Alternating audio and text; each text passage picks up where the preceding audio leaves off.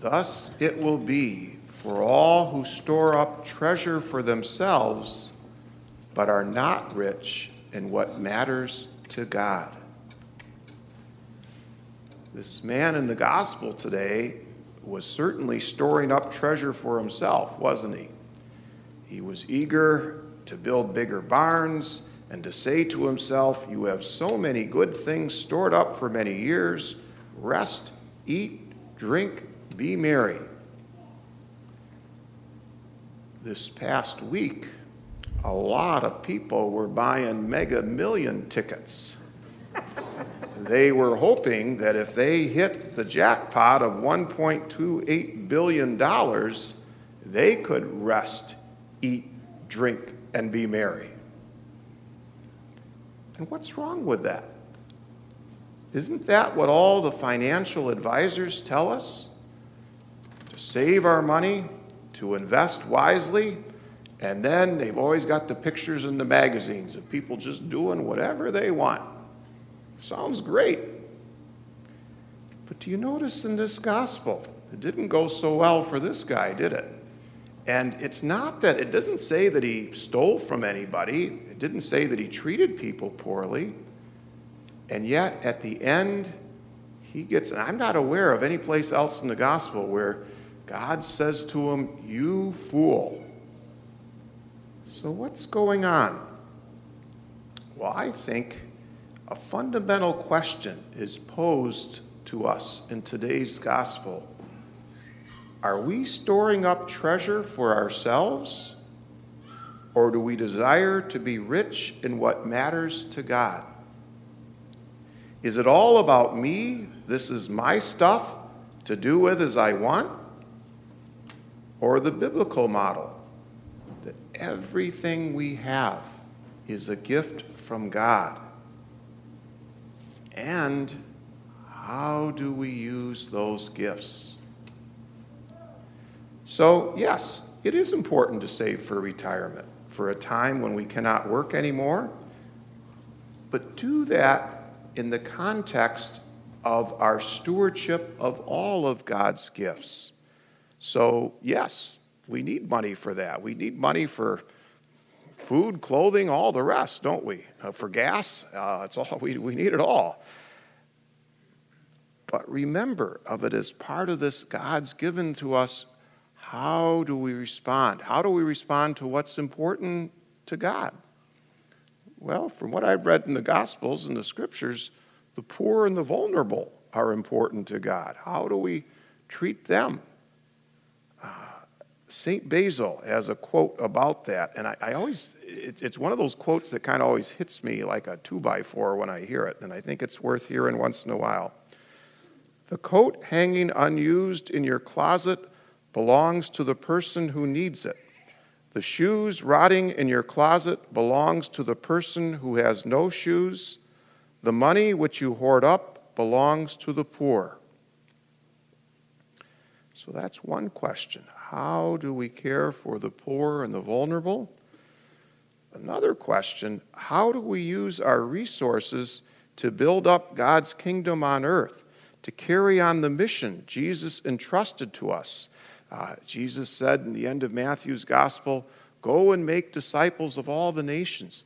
How do we help spread the faith? How do we help hand on the faith, whether here at St. Michael with our school and religious ed and our programs? Last week we had Father Raju from India. So how do we do that? I think a third question to consider, sometimes it's a matter how we choose not to spend our money. Do we refrain from buying more stuff that we don't need and that's just going to end up in a landfill somewhere? How do we care for God's creation, this earth that God has given us, in not wasting resources, whether material goods or energy? How are we called to use what we have to grow rich in what matters to God? Now, one who pondered that question was St. Ignatius of Loyola. Today, July 31st, is his feast day. And I thought I'd tell you a little bit about his story. He was a soldier serving in the kingdom of Castile, fighting to defend the city of Pamplona against a French attack. During the battle, a cannonball struck him in the legs. Badly injured, Ignatius was taken to his family castle in the town of Loyola to recuperate. There he endured 2 extremely painful operations to repair his wounds, and he spent many months convalescing. Ignatius had a lot of time to think about his life, which to that point had been an undistinguished and unsatisfying pursuit of military glory and frivolous pastimes. So to pass the time, he asked for novels to read, and he liked the ones that were popular of his time, about romance and adventure. That's what he enjoyed reading.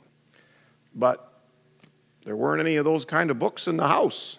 All there was a book on the life of Christ and another book on the life of the saints. So he read those instead. And what he noticed was, just like with reading the popular novels, there was, it was interesting. I found it great to read, and at first there was this positive thing. But the difference was when he read the lives of the saints and in Jesus, that feeling stayed with him. They inspired and stimulated him, and he wanted to emulate them, versus the love and the adventure stories, that kind of all dissipated. Gradually, a new and inspiring image of God began to form in Ignatius' mind. He experienced God as an intensely personal, active, generous God, a God of love. And his experience was, as he came to know the sense of God's infinite generosity, he wanted to respond in kind. He wanted to live his life that way. And that was really his conversion experience. And what happened, he started living that way, and other people started noticing. And they said, well, you must be doing something right. And so they joined him, and that's how the Jesuits were formed. This group of people really wanting to follow Jesus, to give their all because of all that God has done for us. He wrote, all the things of this world are presented to us so that we can know God more easily and make a return of love more readily. That's what Ignatius saw as the purpose of money, of all created goods. They're gifts from God, and then they're God's invitation to respond to them with generosity. And now I invite you to join me in praying the stewardship prayer and the inside back cover of the songbook.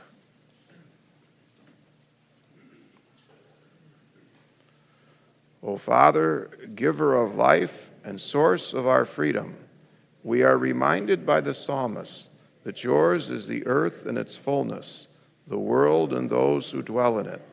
We know that it is from your hand that we have received all we have and are and will be. Gracious and loving God, we understand that you call us to be the stewards of your abundance, the caretakers of all you have entrusted to us. Help us always to use your gifts wisely and teach us to share them generously. May our faithful stewardship bear witness to the love of Christ in our lives. We pray with grateful hearts. In Jesus' name.